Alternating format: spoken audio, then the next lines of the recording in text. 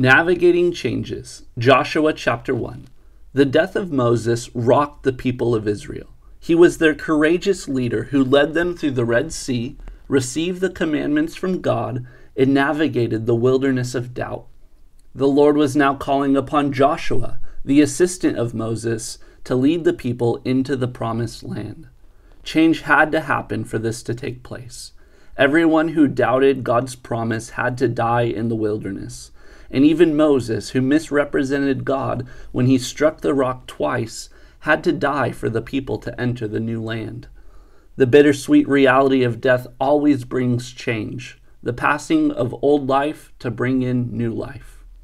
With Moses' death, there was a transition of authority. God said that just as he was with Moses in every step, Joshua would be given all that the sole of his foot would tread upon.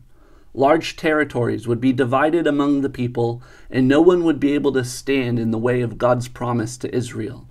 Joshua was called to lead the people into this promise, carrying the same authority as Moses.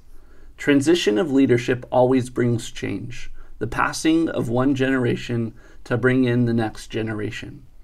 Joshua, knowing what God was calling him to do, commanded the officers of the people to prepare for the coming changes.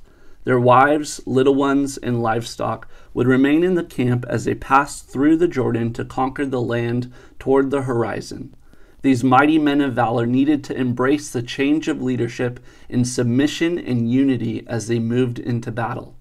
Change requires a unified and submitted release of the past to enter the future. Joshua was repeatedly told to be strong and courageous.